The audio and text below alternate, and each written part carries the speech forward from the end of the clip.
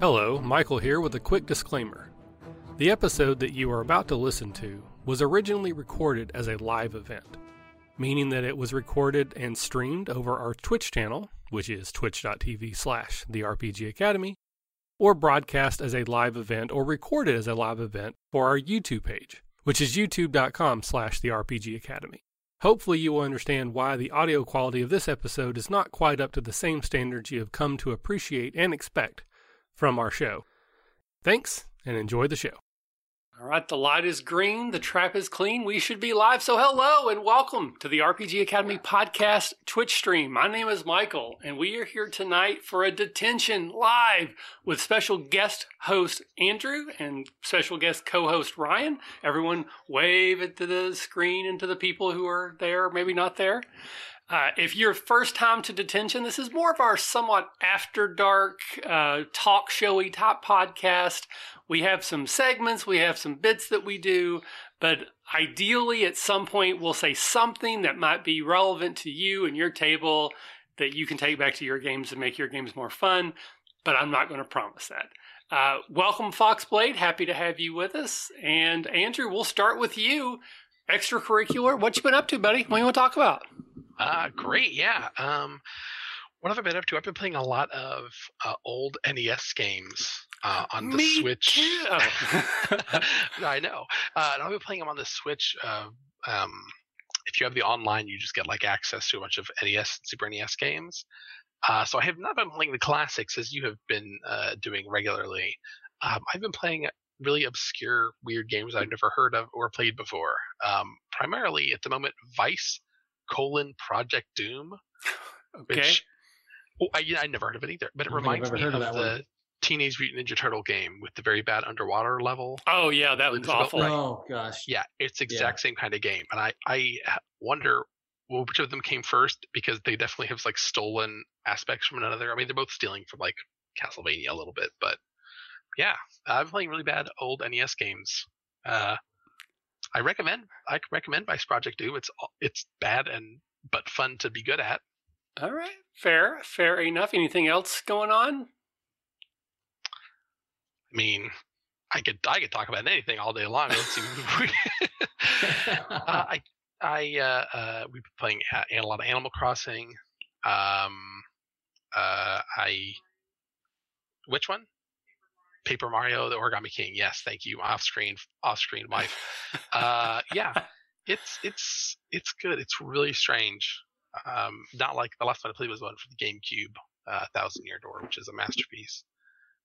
So we just watched, been watching Big Bang Theory, not really watching it, just kind of having it on. So I don't generally like it, but it's the stuff that I like, oh yeah, that was actually a really good bit. That's a fun reference. Mm-hmm. So it's nice to just kind of have on for background radiation. Well, very cool. Well, thank you very much for joining us tonight. And just in case someone isn't familiar with you, you've been part of the Academy for a while, not active in a lot of ways, but you've done some very fundamental things like our Trial of Wushu. But where could people find you on the internet if they want to check out some of your other stuff? Yeah, I guess I should say I am Andrew Young. I'm on Twitter at that1gm. I mostly just retweet stuff, but I also have an itch.io page, such as that1gm.itch.io. I've got a bunch of free games, a couple you can pay for, but like For Sherlock Holmes and a Vampire, you might have heard of, or Laser Space: The Final Chapter, which is a Star Wars, make your own Star Wars game. Your Expletive Deleted Ex-Boyfriend, which is a super combat heavy game about a punk band just beating up a bunch of dudes across town. A bunch of others. There's a Scooby-Doo knockoff. There's a Cosmic Horror knockoff. There's a Homeward Bound style game. So just a bunch of just little silly micro RPGs. All right. So yeah, that's me, my whole shtick. I think we have links disabled, but if you want to throw your link in there and then just don't put the dot in a parentheses, that way if somebody wants to copy and paste it and go there, they can. Before we go to Ryan, I want to welcome New York Tater. He's one of our longtime followers, friends, also patrons, and Detention is kind of one of his favorites. And I'll be perfectly honest, one of the bigger reasons we started doing this again is because he kept bugging me about when it was coming back. So you're welcome. So Ryan, tell us about what's going on with you, buddy. Yes. Extracurricular, man. Oh man, a whole lot of adulting. So the fun end of things, but I guess I don't know. I was telling you guys before we started, we got a pool, so I'm dealing with getting that done. All the pools around our area, due to not fun life, are shut down. So we've got our own, or we'll have it soon. Trying to get that settled. As far as gaming and stuff, we played a few sessions of Dragonfire on Tabletop Simulator, which is great. I enjoy that. My wife and I just finished binging the Netflix series Queen of the South, which I wasn't expecting to like that as much. I don't get into I'm more of a fantasy guy. This is violence, drug cartel kind of thing, and a woman learning the ropes and taking control, which was actually pretty. It was different, so it was pretty cool, I guess, in my mind. Waiting on a 5th season. What else have we finished lately? We finished The Last Kingdom, which was really good. Waiting on that. And I just watched the first episode of Cursed on Netflix. I don't know. First episode, not bad. It's got a good tease to it, so we'll see if that's good. Other than that, playing games with my kids. They're doing a lot of Minecraft. I don't know. They got back into a Minecraft binge, so they've been doing that. And then I just got my D&D Theros book in the mail today, so I'm excited for that. So I'll be digging into that shortly. Yeah. Yes, that beauty. So again, most people hopefully know what I've been up to because I tell them all the time on Twitter. But I've been replaying some classic Nintendo games as well on the Twitch every Monday through Friday. The time has fluctuated a little bit, but I try to do it around 11 each day. Today, the internet did not work for me, but I finished Final Fantasy. That took 21 sessions. Legend of Zelda took me 10. And then I just started Metroid, did the 3rd session today, which again, didn't really stream because it was, the internet sucked. But it's going rough. I died, not even kidding, 12 times in a row. So it's fun, but it's also very frustrating. It's a game that reminds me, I used to throw controllers. I do not do that now. I've aged past that, but sometimes I get close even now because it's just, that game is so frustrating. But Ryan mentioned it, but Tabletop Simulator, that's probably the big thing I would want to talk about this week is I got it 2 or 3 months ago just to sort of try it out. One of our other faculty members, Michael Verjager, one on Twitter, he plays on there a lot. And it just sort of just sat on Steam. I didn't really use it. We tried to play Zombicide once, and it was very fiddly, and I didn't really like it. And then someone told me that Dragonfire was on there as a workshop. And I don't know anything about Steam. I don't know anything about Tabletop Simulator. So, I apologize if I am promoting piracy. But it's free if you have Tabletop Simulator. And it's really fun. It's really fun. Now, I own literally everything for Dragonfire because I'm OCD and I have all my cards and they're labeled and they're in color-coded sleeves. So I feel okay that I'm using this free version because I have already given the money to the company. But there's a whole bunch of games that are on there that are free to play through the workshop. And I found that Marvel Legendary, which is one of my absolute favorite games that I love to play. And I love to play it just solo. And it's easier to play online because when you're done, you don't have to put your cards up. So I've been playing that a ton. And then Chris from Redemption, he really likes that game. So he and I played that 5 times in the last 3 or 4 days. And we had somebody join the Discord and we taught them how to play. So yeah, I've been just all in on TTS. We even have a channel now on Discord that's just for organizing TTS games. And then Friday, I'm supposed to play Eldritch Horror with Michael because that's his favorite game of all time. And I'm looking forward to that as well. So TTS, jump on our Discord and then jump on TTS and let's play some games and hopefully not do anything illegal. I don't think we are, but I don't know. And then also I've been running a bunch of one-shots for a bunch of other games, Forbidden Lands, Marvel Superheroes. Again, I got the Theros book. I was lucky enough I got a review copy, so we're going to be doing a in-depth review of that probably in the next couple of weeks, including we're also doing one for Forbidden Lands. We're scheduling that right now as well. But yeah, so there's a lot going on. I'm busier now than I was before I stopped working. Good news is most of it's fun. Yeah, I mean, again, that's the thing is that it's like the feeling I get is like I was a terrible student in high school. Like I was like a C minus, bottom 10% of high school. I'm a smart guy. I just did not like high school. I didn't like being told what to do. I have a problem with authority. And when I went to college and I suddenly had control, like I picked the classes I wanted to go to. I picked when they were. I picked which teachers I wanted. And I was nearly a straight A student in college. I was on the Dean's Row and Honors Roll almost every semester because having the control just worked for me. And that's kind of what I feel like I am now. I still do a lot of stuff, but it's all things I want to do. I'm choosing to do them. I don't get paid for them other than, the little bit we get from Patreon and stuff like that. So it's not really work, but as busy as I am, I enjoy doing all of it, and it's all fun. And also I have a Smallville podcast. So if you like Smallville, find that, because I also do that, which adds to my stress. New York Tater, what's this dice bag in chat? So I'm trying to keep up with chat as we go, and I'm jumping back and forth. So Michael, what's the dice bag he's talking about? Do you know anything about that? I don't remember either, so I'm probably offending him. So I don't know, maybe did you give me a dice bag that I've thrown into my Catacon stuff? Uh-oh. Is it a dice bag that your Tater wants? Maybe that they're waiting to get from you to wait for the opportunity to snatch it. That's what it is. He won a contest, and I owe him a dice bag and a set of dice. But I was supposed to bring it to the faculty retreat, which didn't happen, and I was supposed to bring it to a Catacon, and that's not going to happen either.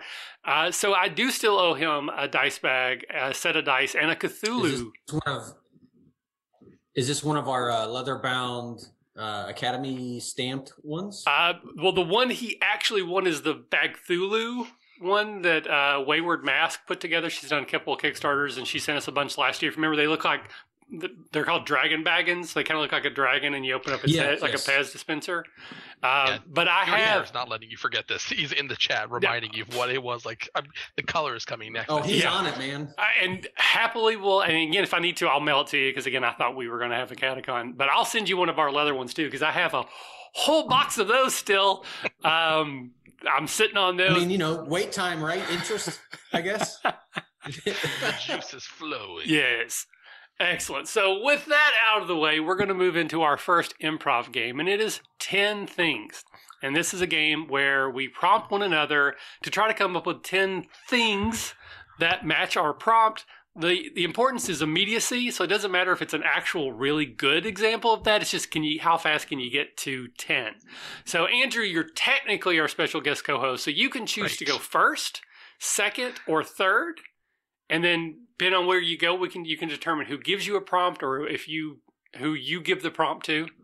I would like to go second because I don't remember the rules for this, and so I would love someone else to go. Well, this is the easier of the two, so. Well, I don't want to go last because I don't want people to end on mine. All right, so I should definitely go second. So I will prompt Ryan first. Ryan will go. Ryan will prompt you. Okay. You will go, and then you can prompt me. That sounds great. Okay, so we usually try to tool it to what we've been doing or something recent. Yeah, but that's how. But it could be completely out of the ordinary too. Yeah, it doesn't have to be, but I try to tie it back to something that we've talked about or that kind of thing. New York Tater's like, don't worry, they didn't remember either 2 weeks ago. All right, Ryan. So we talked about what are 10 games that you hope we find on TTS Workbench that we can play for free? Oh gosh. Let's see here. On the Workbench, that could be anything. All right, ready and Contra. What's probably already on there, but there's one. Cards Against Humanity, because that would be great to play with you lunatics. 2. Let's see here. The X-Men game. We mentioned Ninja Turtles earlier. Okay. Oh gosh. Old school Sorry would be hilarious. All right. Let's see here. I'm trying to think. Oh, how goofy would Battleship be? That'd be fun. You sank my battleship. King of Tokyo. My kids have been digging that. We love that. I think that. So I'm at 6. You're at 7. Marvel. So I don't know what happened there. I don't know, man. I don't know. I stopped counting. You got the official count. So 5 Minute Marvel. We play that with the family. Let's see. I'm trying to think of what else. That one is on there, by the way. Is it really? Okay, but I have no idea how it would work because TTS is too slow. It'd be like 4-hour Marvel. Anyway, keep going. You got 2 more. This is not immediate at all. No. Oh my gosh. Something silly like Hearts, which is ridiculous. Yep. One more. And my favorite would be I'm trying to think of something co-op-y, and I really can't. Oh my God. Monopoly. Monopoly. Yay! Yeah, that was the worst 10 things ever. Those were 10 2 weeks things. ago, it was so much better. Yes, it was so much better last week. All right. So, Ryan, you need more beer or not. you get to prop Andrew for his 10 things. Faster. Oh, yeah. Oh, are we taking drinks? Everybody's taking a drink. All right. I did not mention the session that shall not be named because then we have to take a drink, but that'll probably come up later. Yeah, probably. All right, let's see here. Andrew. So we were talking earlier about you mentioned that you haven't played a lot of 5e because we're talking.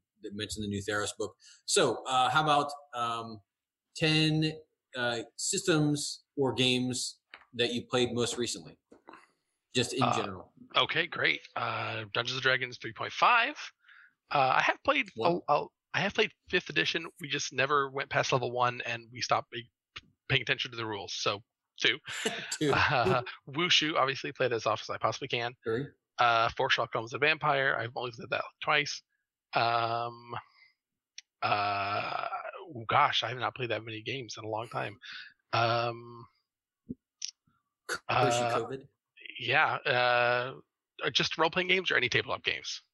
Anything. Yeah. Great. Okay, I'll start listing off tabletop games now then. Pandemic. It's bad. It's a bad play right now. 5. Takenoko. Wait, is that the 6. Panda Bamboo game? Takenoko. King of Tokyo, right? 7. Morels, a co-op mushroom gathering game. Love that one. 8. Anima, Shadow of Mega, like my favorite card game. And the Firefly board game takes up like 8 cubic yards. Yeah, 10. That was 10 things. 10 things. much quicker than mine.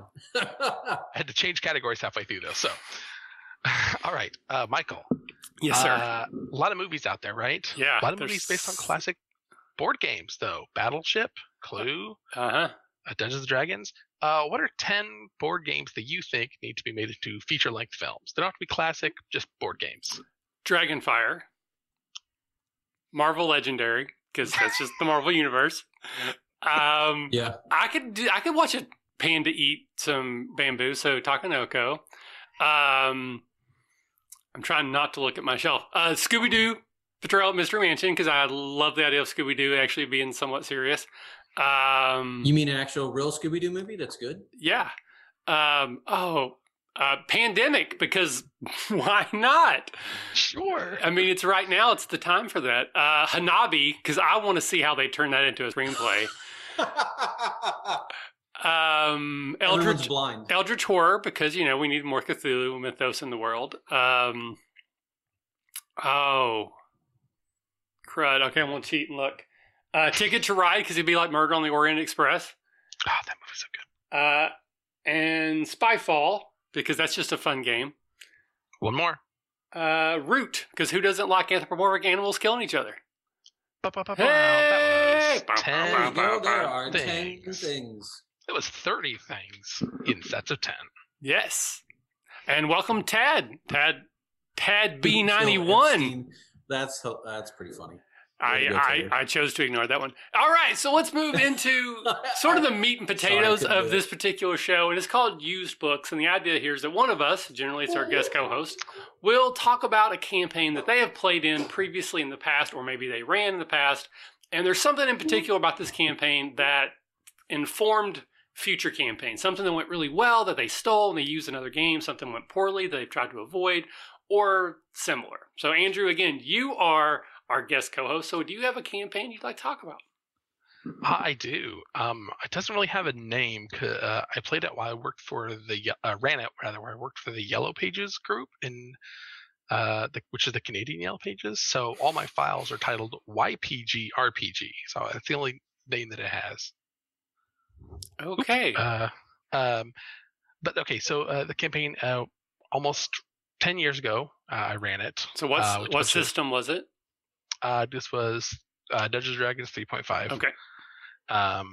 And we had 4 or 5 players. We did cycle 1 or 2 players in and out a couple of times. We had a gentleman who had never played D&D before and did spend a whole evening once arguing that his monk should be able to do multiple attacks after a move, because then he wanted to show me how, like, he's like, look, I can do it. He tried to run and it's like, oh, one of those. So he didn't last super long, but it was a great campaign. It was a lot of fun. We got a conclusion. We did like an epilogue at the end of it. Characters got things they wanted. But I think one of my favorite things about it was I gave out a lot of magic items. I had an NPC, the main quest giver, had just a giant chest full of garbage. And so every time they came to see him after accomplishing something or they needed help, he would just dig into his open his giant chest and just dig around and like throw garbage things out. Of course, I spent the in-between sessions designing these specific magic items for each character. But it was little things, right? So like a quiver that, it was like a quiver that had like generated 5 wind arrows or something a day. Like it was just little made up magic items. They weren't even things from the Dungeon Master's Guide or from the big book of treasures. And then a lot of callbacks. I realize a lot of good campaigns have callbacks where you see NPCs recurring multiple times and people get to new situations. But we did a side story once with because none of the players, only one player could make it. And I'm like, well, we'll just do a little story with your character, and we won't give them, he won't earn XP. It'll be like a flashback story or something. Mm-hmm. Whatever, we'll just have fun. And it was just like a dinner party mystery. So there wasn't really even any combat in it. But the villain that I designed for it was really loathsome, very, very rude, very like hateful, very tricky. And he escaped. He was thwarted, but he did manage to escape. And boy, the player hated him so much. So when it came time for the big climactic, she spent the whole next session, like when the next time recapping this whole session to everybody, like, okay, guys, here's what I did last time. It didn't affect what we're doing right now, but oh my God, I got to tell you about this because I hate this guy so much. So when it came to the time for the big finale, of course, he was waiting in the like antechamber of the boss chamber to thwart them. And I had plenty of time to build this character as a like duelist with a bunch of, I think, like skill tricks from one of the 3.5 splat books. One of the many. A bunch of one of the combat style feats. They gave him a bunch of weird like abilities, that just stuff that I built in like a player character, but I gave him a bunch of stuff that none of the other players that would have ever heard of or seen before. So like he faked his own death because one of his things was like, if he takes more than 10 points of damage, he can roll a bluff check and like fall to the ground prone and appear for all intents and purposes like unconscious or dead. And so he waited till the rest was out of the room, and then he jumped up and like attacked the last person in the party again. It was great. It was fantastic. Jerk move. Sounds like a guy I'd like to hate. Yeah.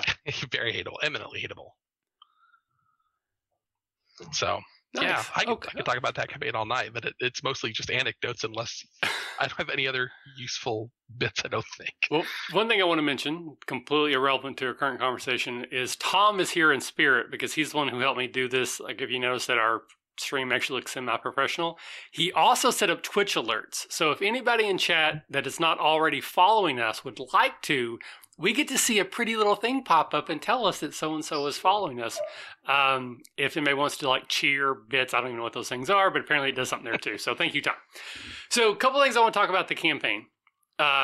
So first is magic items, because again, anybody who listens to our show has been around for a while knows that I am the anti-magic item DM. I almost never give them out. If I do, they're almost always a magic key and a magic dagger. Like those are standard issue, but beyond that, it's nothing.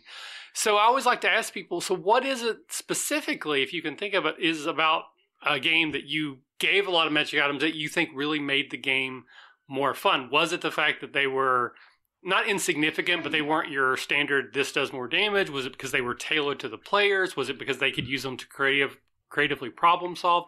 What was it you think that made it fun to do that? Yeah, thanks.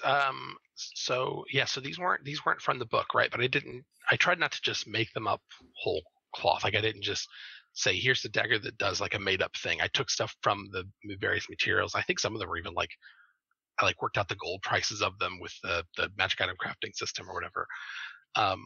But it was a little bit of the sort of customizing it for each character, and a little bit of, I really like to give players fun things to do. And this was a low level campaign. We started level 1, we made it to like 7 maybe, which is great. I love that range, 1 to 6, 1 to 7. But it means that sometimes people, like, we had like 2 full spellcasters. Like we had a sorcerer and a druid, and then a barbarian and a bard. So it was a great mix. We did lack a little healing, and then of course sometimes the spellcasters had a lot of things to do, and the bard and the barbarian had not a lot of things to do. Yeah. So I just like to give them all. I like these little items to give everybody just a fun thing to do. They were usually like a single standard action, like, okay, do a thing, and it was, you can cast healing or somebody. You can make. You can summon an invisible sword, like you can summon a swarm of bats temporarily. So it was just like random stuff from like actual D&D materials, but it gave everybody a feeling of like being very powerful and having lots of options, but not giving them any option that was actually overpowering. That actually like broke the challenge rating system and the armor class and things of monsters. I got you. Okay. So Ryan, did you have any comments or thoughts there? You said, on magic items or just a campaign in general? Anything.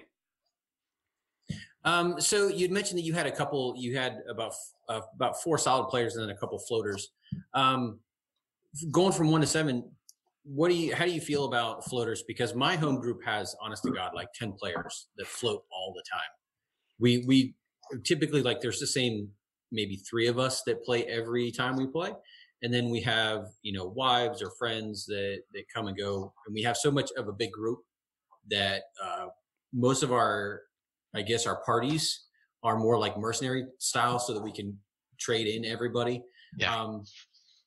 Do you, like, just personal opinion, do you find that that's easy to deal with? Do you find that's hard to deal with? Do you enjoy kind of the differences that brings, or is it too challenging sometimes as a DM to try to get all those personalities together? Yeah, I've never had a real problem with like having floating players. I don't think I've ever had like as big a group as that with a lot of floating players as you seem to be dealing with. Yeah, but people it's run a challenge sometimes. Yeah, I can't imagine.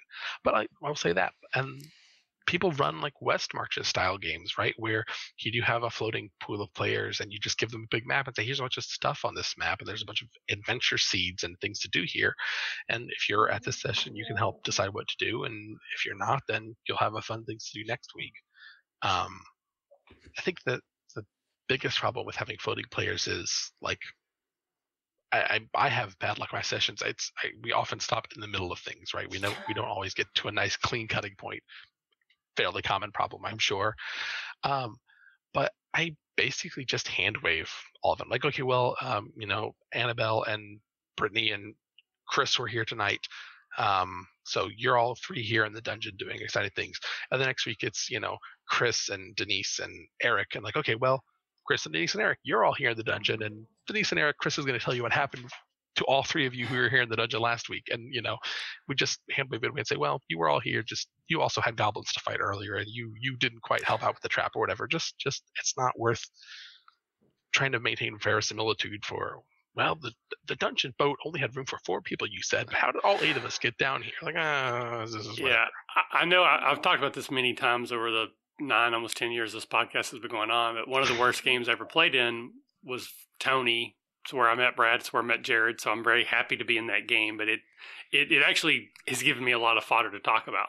But one of the things that he did that drove me insane was that he would always try to create these story reasons why players were absent or not when that happened.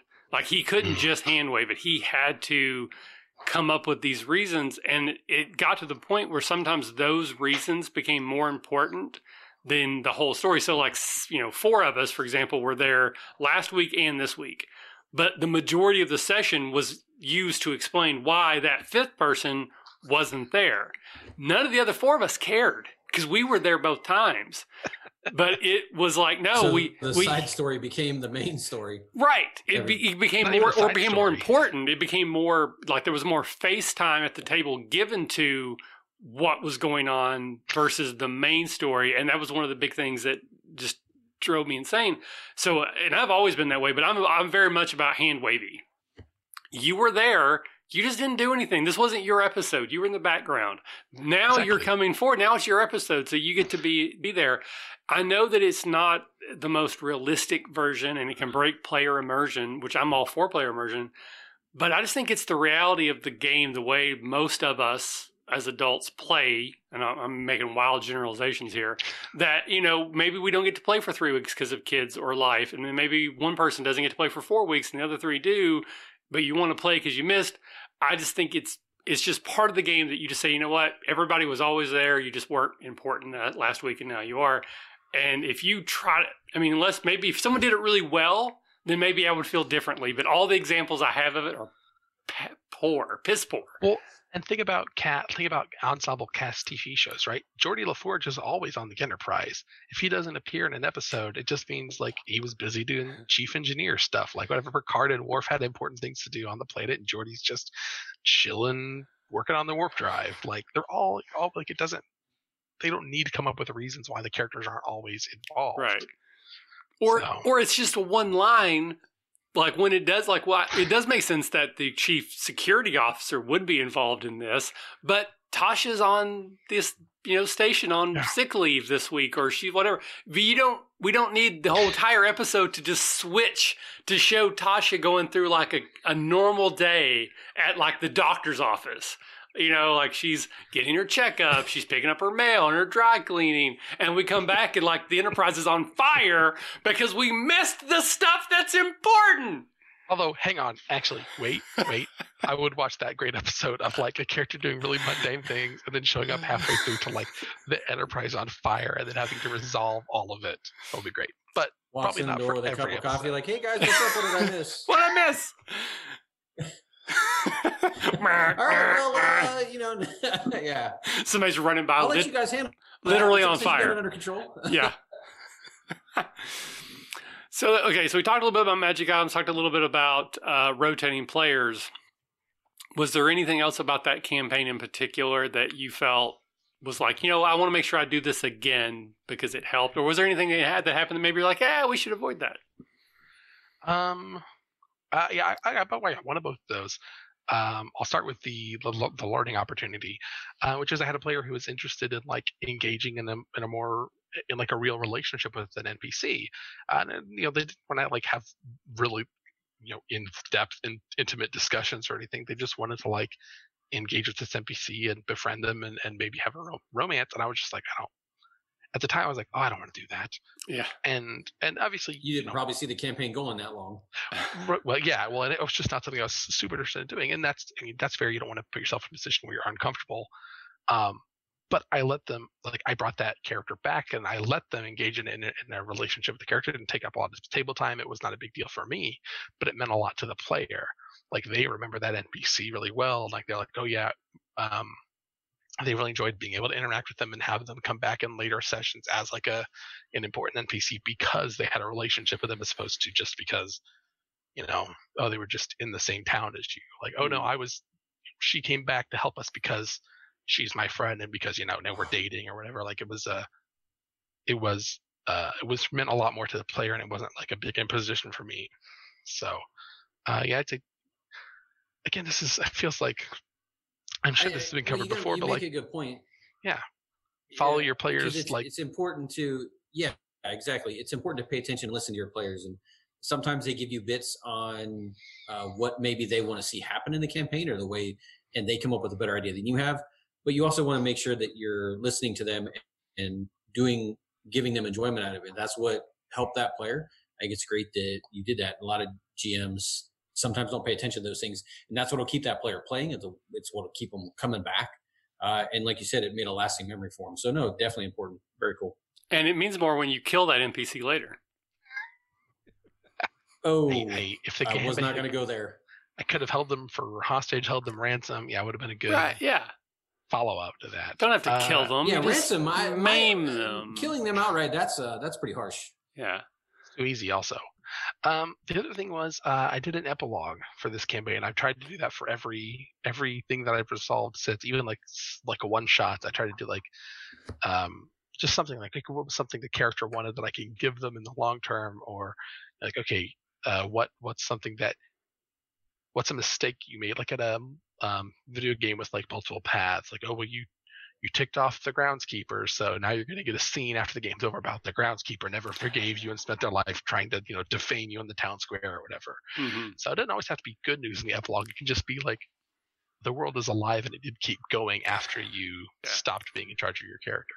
That's something I've been doing for a while now, mostly like when I do one-shots, like a campaign game, or if I run a one-shot on the podcast, or even just like for funsies. I do the thing is like, it's like the end of the movie. Freeze frame. It freeze frame, and you want a finale, you want an ending. Yeah, and it can be 10 minutes later and everybody's eating shawarma. Or it can be this person now owns a car dealership in Toronto and, lives there with his family and he loves it. So it can be you get to choose what we see about your character in the future. And that tells me a lot about yourself and the character and what, it can be, it's freedom to kind of put a button on that character, and it can be depressing. I've had some that were like, I lost my wife, I lost my kids, my job, I'm poor, I'm destined to live on the street, and others like, I'm now king of this kingdom or whatever. But it's interesting to give players that freedom to do that, and so I'm definitely a fan of give them an epilogue at the end of the game to say, okay, everybody go around the table, freeze frame, movie style, tell me something about the future of your character. I think it's great. Yeah. All right, Ryan, anything else from you? I think we can move on if not. Nope, I'm all for moving on. That's good.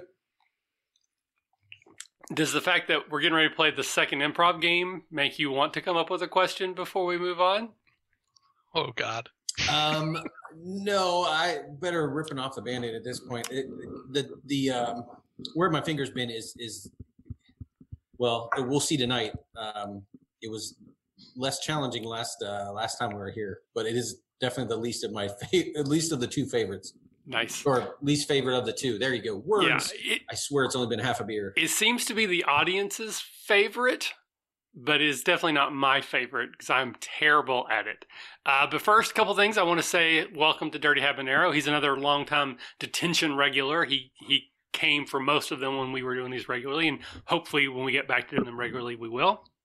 And then I also want to mention that we have a special sponsor for this episode of Where My Fingers Spin, and that is Craig Campbell from Nerdburger Games. Craig is running a virtual convention this year, as many of us, myself included, will be doing. And he wanted us to just kind of basically give a shout out. When the show notes come out to this, I will put all the links in there, but the event schedule is out. There's tons and tons of games that are being ran. There's a lot of indie games, a lot of one-offs and little stuff. It's from what I understand, it's free. You just sign up through Discord. So please go check out Nerdburger. You can follow him at Nerdburger Craig, and I think his website is nerdburgergames.com, but I also have links to the program and then how to get to the Discord so you can sign up. So thank you, Craig, for sponsoring this segment, which everyone loves, sort of, I guess. Everyone the watching loves it. The people performing it is we never a favorite. It is beloved by certain people, I think you can safely say. Yes. I just think people like seeing me make an ass of myself. And this is a way to do that. So, Andrew, you once again are our guest, so you can go first, second, or third in the Where Have Your Fingers Been game. Well, I don't remember anything about this other than the catchy jingle, so I'll take third, Michael. Okay. I'll go dead last. So then we'll start. You can prompt Ryan. Ryan will prompt me, and then I will prompt you. And just the short, basically, you give him a short scene of where his fingers are. Your fingers are in line at a movie. Your fingers are at the grocery store. And then we do the jingle, and then we have to do a little scene. Unless you're Scott, because then that jerk likes to bring in a third person, because he can do that. That's a consummate professional, and he can do what he wants. Or how many Scotts are there? Okay, I don't know. Yeah, Scott Classic. Oh, see. Okay, Ryan, your fingers are. Well, he has to. He has to sing first. Oh yeah. Yeah. Sorry. So Ryan. All right. So, help me out here. Where have my fingers been? My fingers been. I said, where have my fingers been? Where have my fingers been? Okay, you're gonna have to do that. Take two. There was no energy there. I didn't feel it. I need to believe that you don't know where your fingers are, or where they have been. All right. So make me feel it. And see. All right. I say, where have my fingers been? Oh, where have my fingers been? Close enough. Good enough. Yeah, that's all I got. Your fingers have been at the auto shop trying to get your hover car repaired. Okay. Auto shop, hover car. All right. Hey, buddy, you almost done with that repair? Yeah, you got the 2034 Chevy Flotatron. Short flight. Flotatron. There you go. I like that. Flotatron. Yeah, that one's mine. The one over there, the green one. Yeah. So it turns out you got a bad hyper wire core, I think, is what the manual said. Wait, what manual? What do you mean? You don't know? Well, according to that, it's bad. So anyways, yeah, it's not going to happen unless you got 80,000 space bucks. Yeah, not doing that. Okay, well, cool. How about this? How about I'll keep it for parts, and you can have this cool floating surfboard. I think I saw that in a really, really old movie once. That's not going to fit my family of 5. Well, that's all I got. I'll take it. And that's where my fingers have been. Yay! Bravo. All right. The perfect prompt. The song was weak, but you delivered on the actual scene. Right, I'll give you credit. That was great. All right, so now, Heaven Arrow says 5 out of 5. Oh, wow. Well, thank you so much, Habanero, because I feel like that is my worst of the two. You didn't miss anything when I did the 10 things. That was terribly slow. So, Awesome. Thank you so much. Actually, I'm almost sorry now. For 10 things, I'll give you 10 out of 10 because you got there. But it took you like an hour. Fair. Okay. Fair. All right. So look at that. I'm aces tonight. Very good. All right. Give me my prompt.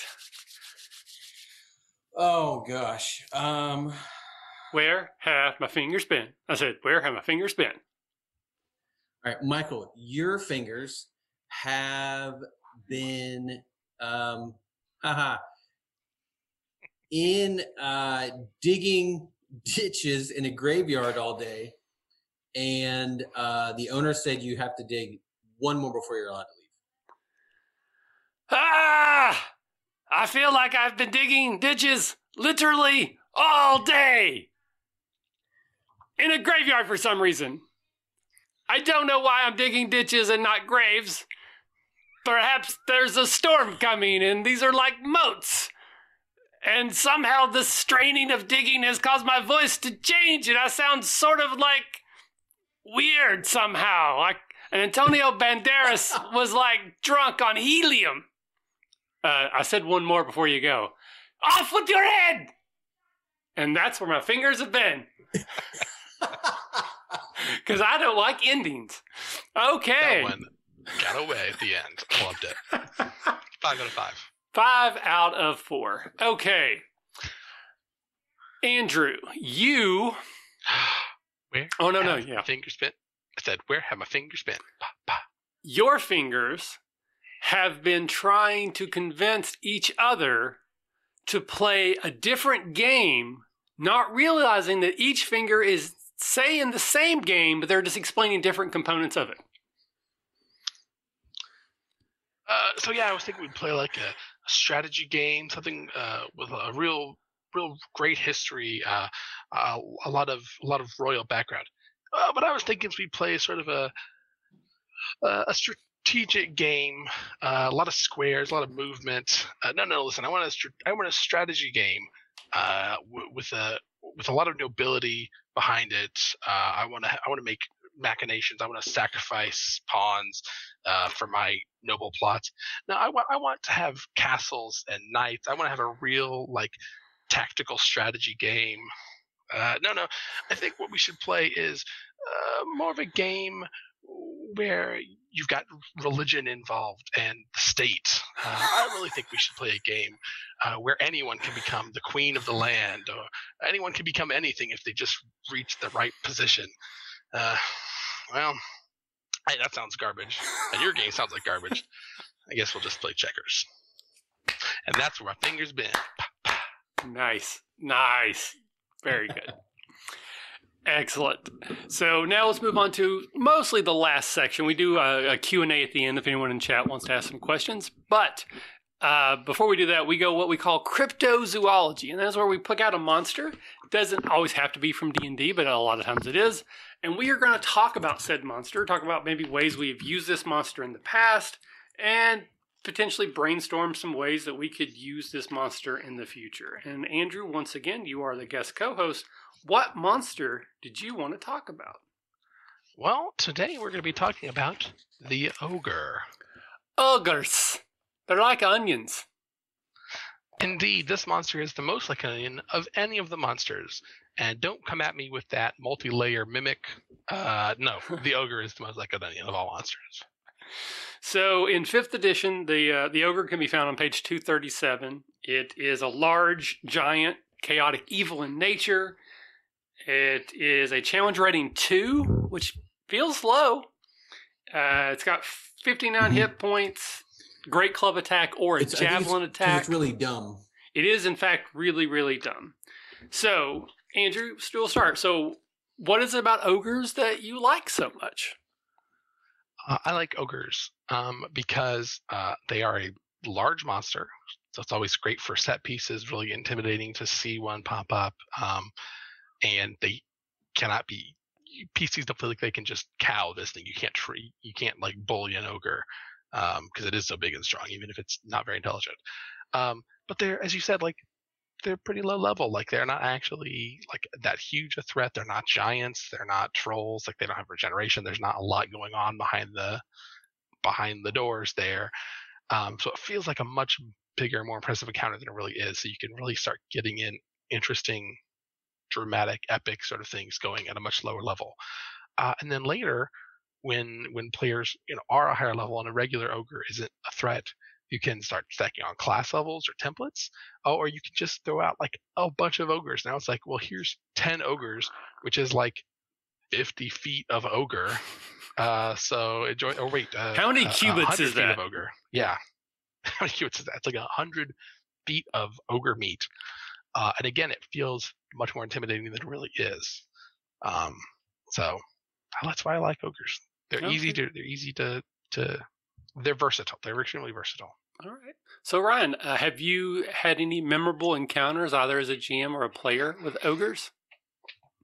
Yeah, and I'm glad he said versatile because I mentioned this before we started going live, but my favorite ogre is the Storm King's Thunder 5th edition book. The ogres in there at a certain city in the game early on in this my favorite. The ogres wear backpacks, and these backpacks are not your typical backpacks. They are catapults, and they are made to catapult live goblins over the wall of this city. And it's hilarious because the goblins do damage, and they have a chance to live at the end of the landing. So they can then just get up and, well, if they're not completely broken, get up and start attacking. So it's honest to God like the funniest thing ever. I mean, it's like launching a live cow, over the wall. The funny thing with a catapult. But this is a goblin, so it's really cool to see an ogre because he is really big and strong. They can do kind of unusual things, and this iteration of the ogre I found is one of the funniest in game. And there's nothing like launching goblins over a wall or a couple 100 feet away in the battlefield.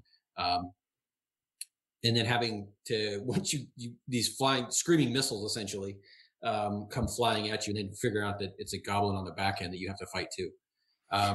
So no, I do think that they're versatile. That's my favorite iteration of them.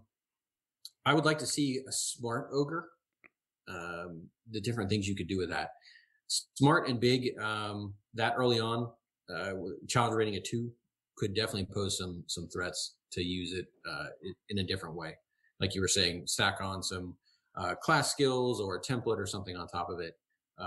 Just make it like it's in the intelligence rating. It's 5, -3. That's pretty bad. I mean, if 8 is if 8 is average, or I guess bare minimum.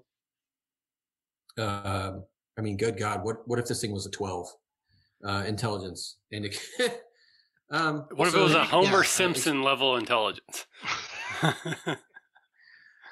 Well, nothing to say you can't just bump its intelligence. I mean, if you bump it to genius tactical level, you might want to count it as a higher challenge, give more XP for it. But you bump this thing up to a 12 or 13, it's not going to have all the mechanical effect. You're not going to worry about it changing its armor class or its hit points or its attack bonuses or damage or anything. It's just like, well, it's not going to fall for your tricks you thought it was going to fall for. It's not going to buy that you're a caravan of goblins bringing in, the catapult. It's not going to buy that you're a herd of sheep. If you say ba and crouch down, exactly. This is I mean, it essentially becomes a lieutenant or or a captain. Nothing like having a huge, big ogre as the leader of your tiny army or your squad, instead of just a hulking meat shield for things like that. Give it a set of armor, custom large ogre armor. Now it's a wall. Yeah, a good way to throw early players for a loop. I'm kind of a fan of ogres as well. They fit a nice niche for me where. Again, I like to run low-level games. I particularly like to run like 0 level or like, dirt farmers who go off to save the world. And an ogre is a big enough of a challenge for 2 or 3, 4 first-level characters because if it hits one of them solidly, it can just kill them.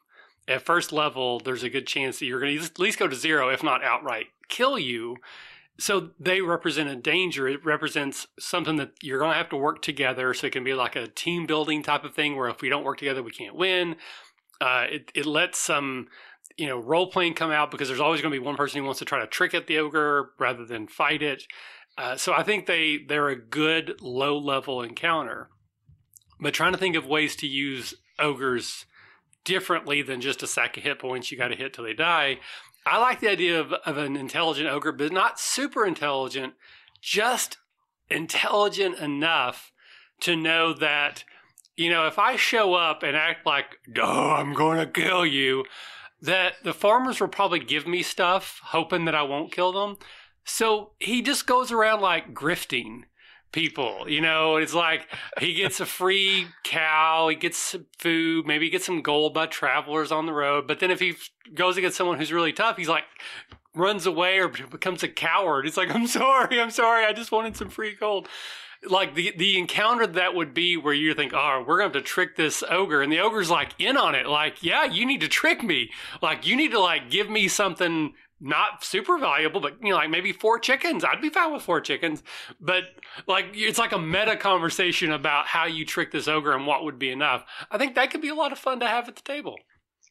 I think you made a really good point. I was talking about, and Ryan, we talked about ogres being versatile from a game master perspective. Right, you can add sort of things to them. It also gives players a lot of versatility. As you said, it's a low level monster, even if it is a life-threatening to low-level characters.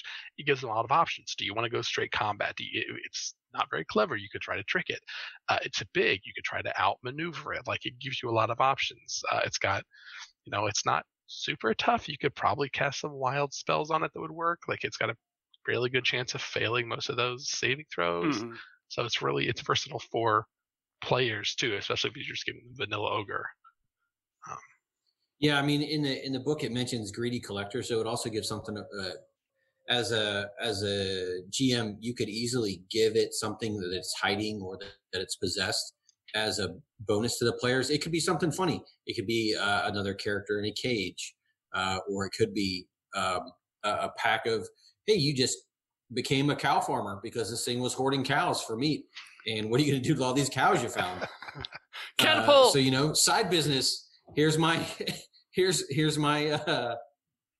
my butcher shop, that I have to run now. That'll drive. Could be gold, or it could. Yeah, I mean, it could be something completely pointless. Like maybe he's got something with he's got a love of moss for a bed or something like that. I don't know, just crazy stuff. I like the idea of maybe giving an ogre a cursed item, like a helmet of idiocy. But they're already so dumb it doesn't have any effect. So when the players, they don't realize that it's cursed because they're like, well, the ogre was wearing it and he seemed fine. But then when they put it on, it makes them as smart as an ogre or as dumb as an ogre. Maybe it's like an ogre helmet, and when you put it on, it makes you as smart as an ogre. But because it was already an ogre, it didn't have any effect. Didn't affect it. Yeah, it didn't have any effect. And it's too stupid to take it off. The helm of ogre's intellect. So it looks like this, wicked BA helmet with like these big bat wings, very intimidating, cool, definitely magical.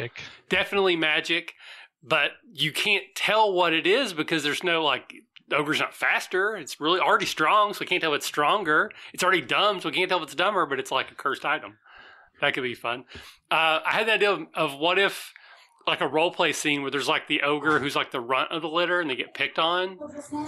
And so they want to set up where like they fight you, but you let them win so they can prove that they're tough enough to play with the big boy ogres.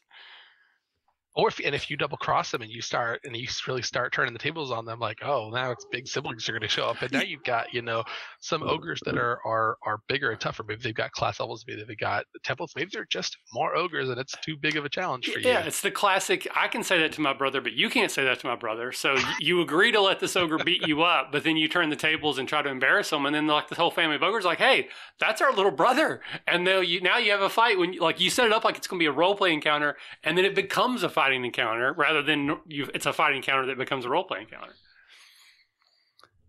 I like it. I love such a versatility. Name of the game for ogres: versatility. Yep. All right, so we'll just throw out the chat if anyone in chat who's had any particular interesting encounters with ogres or any ideas for interesting encounters with ogres, please let us know. But otherwise, we're going to move into the last part of the show, and that's our audience Q&A. So again, there's 4 or 5 of you hanging out with us tonight. Do you have any questions for any of us or for all of us? It doesn't have to be D&D or RPG related, though that makes a lot of sense. But yeah, and I know there's a little bit of a delay, so while we're waiting for chat to maybe catch up. So Andrew, one more time, where can people find you on the internet? Great. I'm at that1GM, spell it all out, THATONEGM, on Twitter. You can find me at thatonegm.itch.io. That's where all my games are. They're almost all free. The 2 that aren't free have free copies available if you don't have the money, or if you're just like, I'm not going to spend money on this unless I know it's good. I retweet a lot of stuff. Some of it's role-playing related, some of it's not. So if you really are just focused on role-playing, go to my itch page, look at all the garbage I've got there. It's fun, it's free, it's weird. You'll like it, maybe.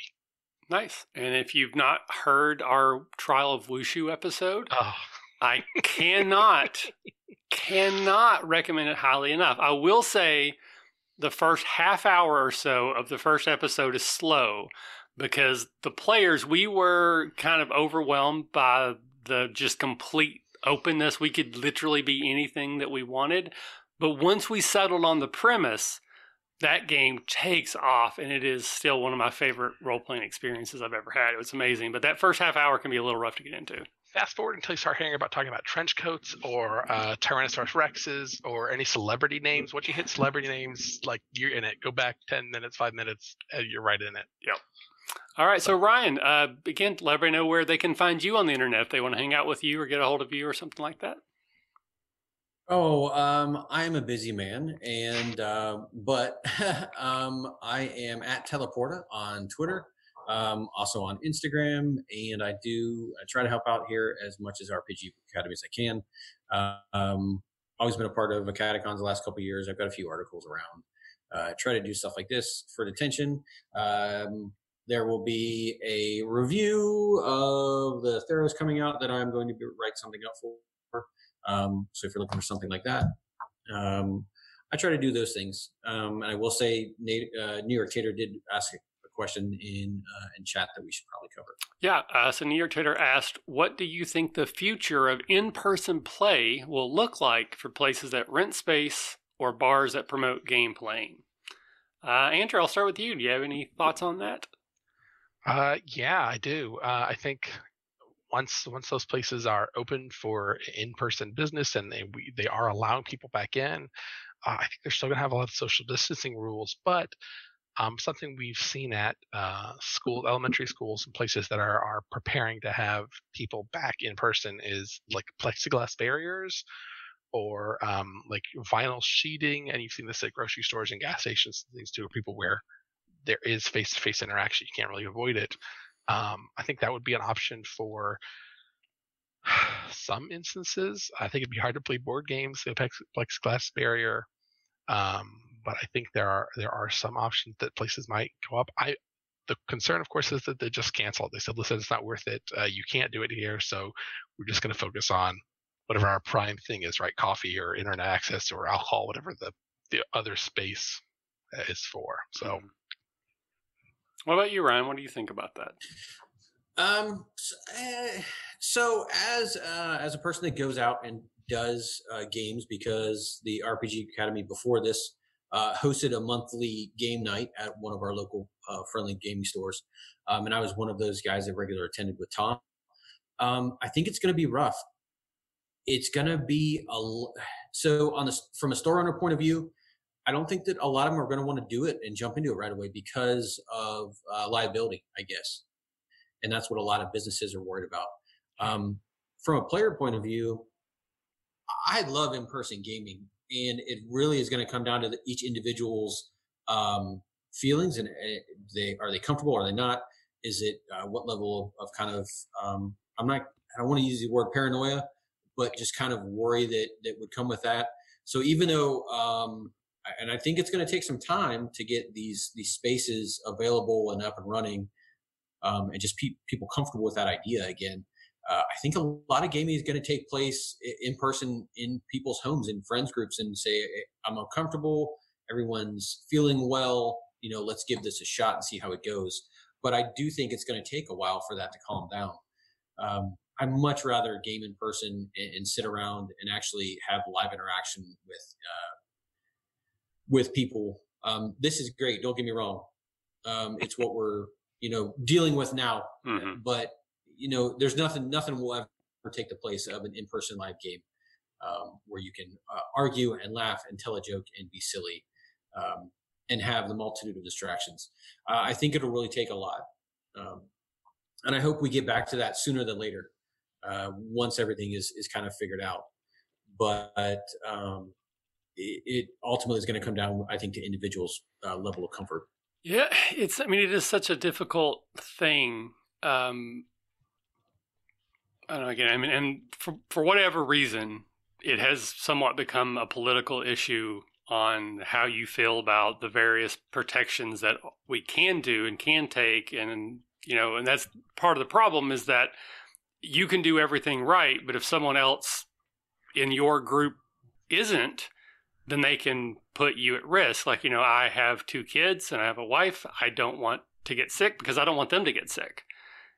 So like I might be able to go hang out with my friends and play an in-person game thinking, well, all my friends have told me they've all been, basically quarantining. They all feel safe. So if we get together, we should be okay.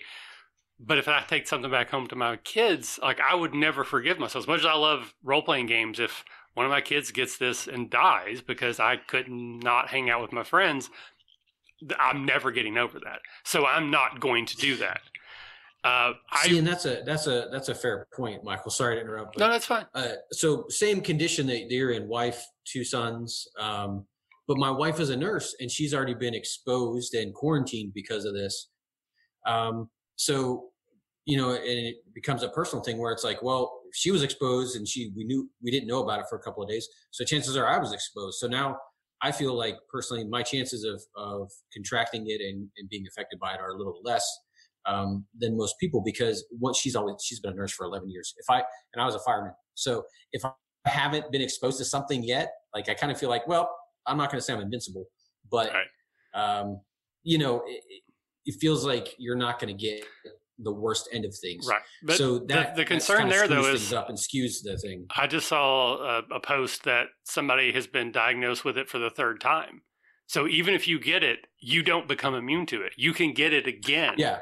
So even if you didn't get it the first time, so I mean, realistically, I think the short answer is probably a lot of those places are going to go out of business unless they can shift, like Andrew was saying, like maybe their prime business is food or alcohol, and even those businesses are still struggling. But until we get an actual vaccine, I don't know that we're going to go back. And I'm still hopeful that we will get that we will get there within a year, that we will have a viable vaccine or some other way to mitigate, like, a more resistant sort of thing. Like we get things figured out, but I'm fortunate that I don't have to work. My wife works from home. We don't have to go out if we don't want to. I go to the store about once a week and I wear my mask and I wear gloves and I wipe down everything with Clorox wipes. And, I think we're as cautious as we probably can be without not having any outside contact. And I still get worried. Yeah. So I don't know. It's just, I don't know. I wanted to have a catacon this year. I wanted to have a faculty retreat. I'm very upset about this, but I also am not so upset that I'm going to do something stupid and put myself or my family at risk over it. Well, I think you mentioned earlier, we talked about online conventions. Those are becoming more, common, more frequent in the last few years. Obviously, a lot of them are going to be online now. I think that's going to open the door for a lot more online experiences, online opportunities. I mean, if you're a comic book store or a game store, pay one of your people to do a 4-hour game session every week online. There's a lot of free apps out there that'll do it. You can do Zoom for like 40 minutes. You can, even without paying any money, you could do a whole bunch of Microsoft and Google or whatever, Facebook. Like the tools are out there for free. There are better tools if you're willing to pay any money into it. There are other more specific tools that aren't expensive that are still free. Tabletop Simulator and Roll20 and all these websites. I think that maybe we'll see a lot more of those coming up for places like comic book stores and game stores. I don't know if libraries and bars and things are going to get into that, but I think that's the opportunity that I agree with Ryan. I think getting together around a table is better than virtual, but I think virtual is pretty darn good. Like I enjoy playing virtually. So I think the opportunity is, how do we make virtual feel more like real? So like, as someone who did a online campaign once a week, basically for 3.5 years, like, yeah, we had in-jokes, we had references, like it was goofy. I don't feel like we're missing anything I don't feel like I was missing anything that I wouldn't have gotten around the table other than a bag of Doritos in the center that I could have, gotten at any point. Like I had to get up and go get stuff out of the kitchen if I wanted something. But like, I think it takes more time to get there virtually than it does in a real space. There are still limitations, but I think you can get, short of like everybody reaching for the bag of Doritos at the same time, I think you can get mostly the same experience once you get comfortable. I think it's just I'm a extroverted introvert or an introverted extrovert. I don't know how it works, but I'm one of those because I have tendencies of both. But I do get an energy. Like when I sit around a table with people, I feel more energized that the people around me, I can read them better to make sure that, like the game is going in the right way. And there's something about, being 20 minutes into a game going, you know what, I'm not feeling this. Just reaching over and grabbing something, throwing it on the table and be like, oh, let's play this instead. And so those are things that you can't really do. But I think the things that are good about it are maybe more than make up for those opportunities. Like, again, being able to play Marvel Legendary and not having to sort all my cards when I'm done and immediately play again, that's pretty darn cool. I really like that a lot. So, I don't know. I feel like we kind of went, not on a down note, but I mean, this is serious stuff. People are dying. People are getting sick. And even people who get better, again, the articles I'm reading, there's people who get over it who have everlasting damage to their body. So it's not like they're just over it and they're, la, la, so it's serious. So I want people, please take this serious. Wear masks. Take care of yourself. It's literally the least that you can do. But we're going to end things there. Thank you, everyone who joined us tonight in chat. I really appreciate it. We should be back in a couple weeks. I'll be here for sure. Ryan will probably be here, and we'll hopefully have another third guest that will do at least half as good of a job as Andrew did here tonight. And I got big shoes to fill next time around. Yeah, but join our Discord, join our TTS channel, and get on some gaming with me because I'm on there all the time playing Marvel Legendary and other things, and it's a lot of fun. But one last time around the table, Andrew, say goodbye to everybody, then Ryan, and then I'll wave us out. Goodbye to everybody. Ryan. Thanks for joining, everybody. Glad to see you. Yep, and me. See you guys. Bye-bye. Thanks for listening to the RPG Academy podcast. We do this show out of love for the hobby and the desire to be ambassadors, welcoming more people into this community. All of our website content will always be free to use and utilize. But there are expenses related to the show, and if you enjoy what we do here, then please consider supporting us in some way. You can do so as simply as rating or reviewing us on iTunes or your podcatcher of choice. If you're going to purchase anything through Amazon or DriveThruRPG, consider using our affiliate links first, and then we'll get a small percentage sent back to us. You can do a single direct donation through PayPal using the paypal.me/therpgacademy, or consider joining our Patreon campaign at patreon.com/therpgacademy. And for a donation as low as $1 a month, you'll get access to lots of extra goodies, including bonus minisodes, invites to monthly one-shot games, one-sheet adventures, and more. Please consider following us on Twitter and Facebook, or join our Discord, where we like to try to keep the conversation going with our fans as best we can, and are always looking to talk and chat more. Or do none of that. Just continue to listen and enjoy our show, because honestly, that's enough. Thanks, and remember, if you're having fun, you're doing it right. We'll see you next time.